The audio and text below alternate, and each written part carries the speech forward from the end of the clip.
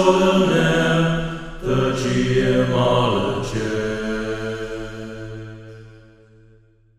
Hello everyone and welcome to the Gemologist Presents. Welcome to RPGaDay. Today I'm going to talk about days 20 through 22. But first we have a call-in from Jason Connerly on the last episode. So Jason, take it away. Carry on my wayward son. There'll be peace when you are done. Lay your weary head to rest. Don't you cry no more.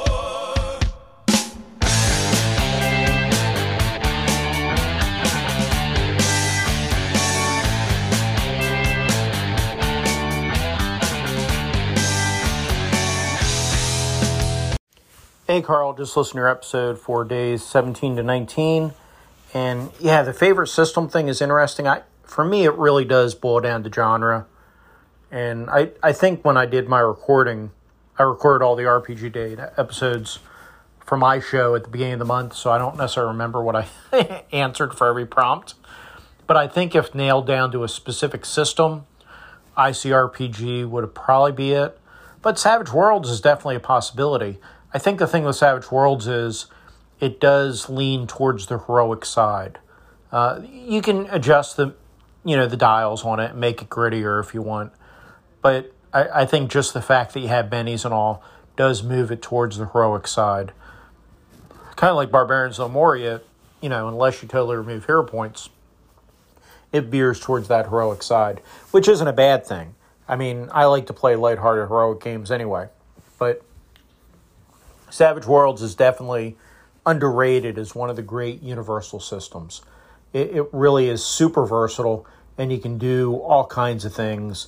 I mean, you can do everything from, I'm brain farting now. You can do everything from Frank Miller's Sin City to, Conan, to Flash Gordon, to playing.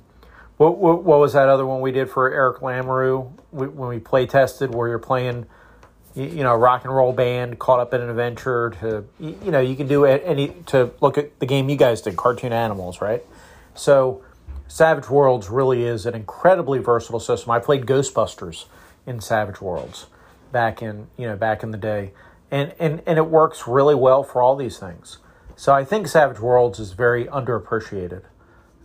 I'm going to do a show talk about dice mechanics, so I don't want to get into that. But as far as favorite system, Savage Worlds, definitely I think it's ignored a lot of times, but its versatility should not be overlooked. Hey Jason, thank you for that call-in. Yeah, I really enjoy Savage Worlds. It is one of my favorite systems. The emphasis on one of them. I have many favorite systems that I like to play for different genres, like we've discussed and talked about. I love that you listed like a plethora of different Savage Worlds games or genres in which you played Savage Worlds, including Ghostbusters. That would be fun. I guess it was a homebrew. If not, can you tell me where you can find that? That sounds pretty fun, pretty cool. I guess you could develop it oneself. It's even the base book is pretty malleable, and one could develop their own genre from it. So of course, there's a lot of published genres, so not really necessary. In any case, I really have liked it, and I think currently I'm running Savage Worlds Rifts, an intermittent Deadlands game, and I would love to put others or bring others to the table. I have many post-apocalyptic games that have Savage Worlds as their sort of rule set. So the After, and this one where you're like road warriors, and then one that takes place in Chicago. I have the Freedom Force, which is G.I. Joe with the serial numbers filed off for Savage Worlds, and they even have like a Transformers supplement. So maybe that one. Although I really did enjoy. I'm gonna have to talk about that in another podcast. I really did enjoy when we played Transformers / G.I. Joe mashup for Amy's birthday. All right, so let's jump into the prompts and get on with this RPGaDay 2023. By the way, for me, August has gone really fast. We are on the final row for the RPGaDay 2023 if you go to the link and look at the prompts. So, day 20. What game will we still play 20 years from now? So in 20 years' time. Well, I definitely hope it is some form of Dungeons and Dragons, whether it's a BX or D&D 5.x or D&D version 10. I really hope it is some form of D&D. I love going back to BX. I would like to get some AD&D to the table.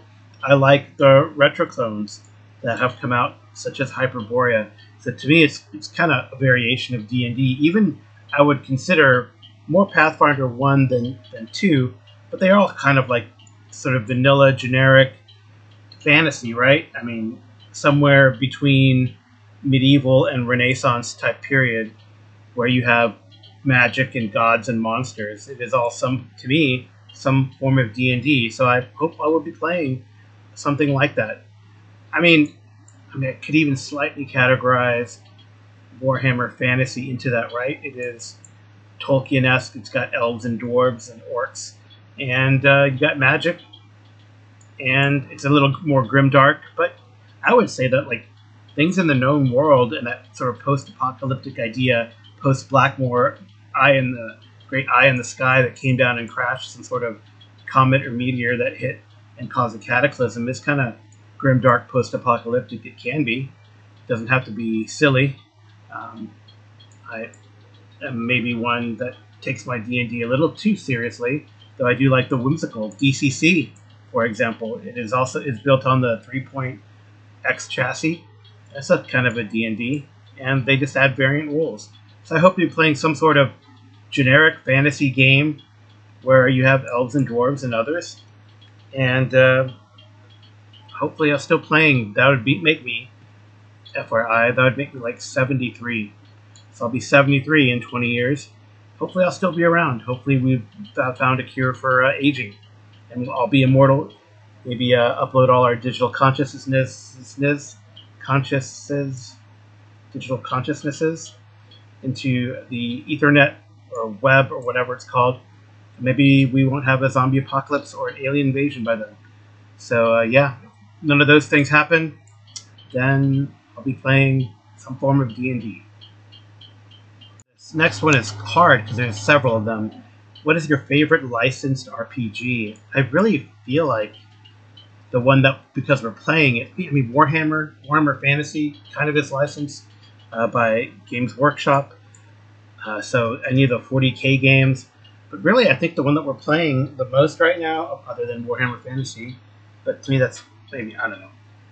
I guess the one that is not Warhammer Fantasy or from the Games Workshop verse is Star Wars. So we've been playing Star Wars using the Funny Dice Genesis system, and I think Edge is republishing a lot of these books that were out of print for a little bit. So we're doing Age of Rebellion. I did a long campaign of Edge of the Empire.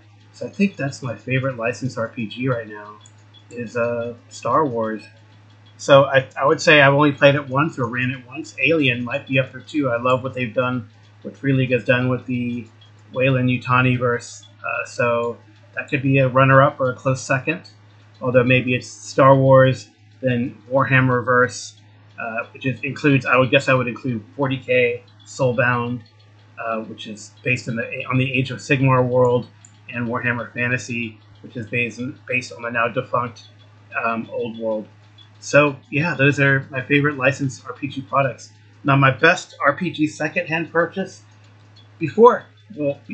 earlier in August, it was going to be the RimWorld box set that I was able to track down on eBay. But more recently, and that is an awesome game, and that is a game I have played it.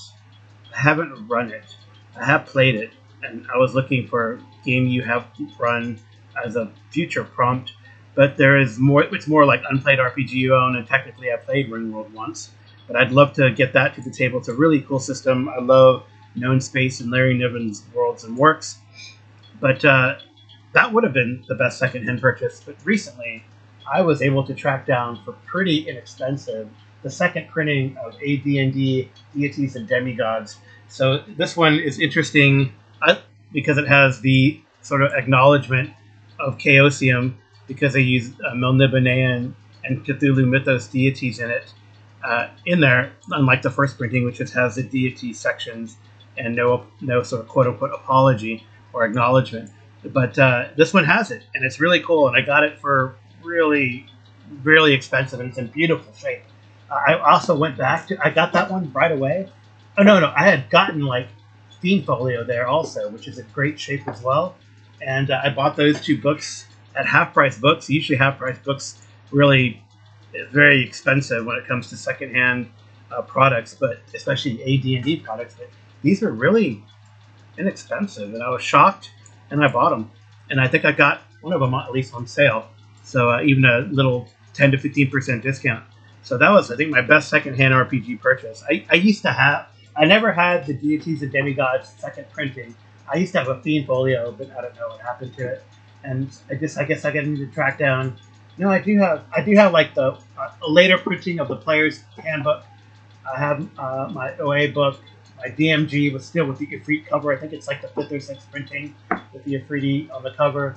And I did my Wilderness and Dungeoneer Survival Guide. I probably need to get a copy of Unearthed Arcana to make my really fun D&D 1.5 game that I want to do. But yeah, I think that's the coolest, the best secondhand RPG purchase. Man, now what's the coolest looking RPG product or book? All right, I got to think about this one for a little bit. I did not have to think too long. The coolest looking RPG product or book that I have is the Weird Frontiers tome. It clocks in at close to 900 pages, and it's this faux leather cover that has like a Mind Flayer gunslinger on the cover, kind of embossed on this faux leather cover. It is massive. It's a beautiful tome. And yeah, I get to give Weird Frontiers a shout out. So it's kind of built on the DCC engine, and I really enjoyed it for a Weird West game. I've run it before. I run funnels. I run level games. I've run these conventions, and the book is impressive. It's a beautiful looking book.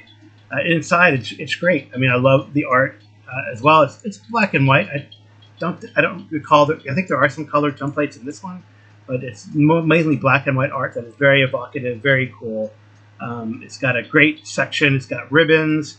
It's a really sturdy book. And this last North Texas RPG Con, I was able to get it signed by David Beatty, the author. So yeah, that is to me my coolest looking RPG product or book. Damn it. I think I went over. All right, I guess this is going to be days 20 through 23 because I answered what I'll still be playing, what is my favorite license, what's the best secondhand, and I guess I couldn't resist with a shout out to Weird Frontiers, the coolest looking RPG or book. So there you go. That's it. It's short and sweet. Thank you for listening. This has been the GMologist Presents. Shoot me a line at Gmologist. I use Gmail, so gmologist@gmail.com. You can send me a voice message or an email message. You can also send me a voice recorded message through the Discord or type me a DM if you want me to put some sort of comment you might have. Don't be shy. You can contact my SpeakPipe account. I have it listed in the show notes. And the intro and outro music are by TJ Drennan, the incomparable TJ Drennan. And then my wife Amy does the cover clip art. So thank you so much for listening. Good night and good rolling. You got an extra day on this one.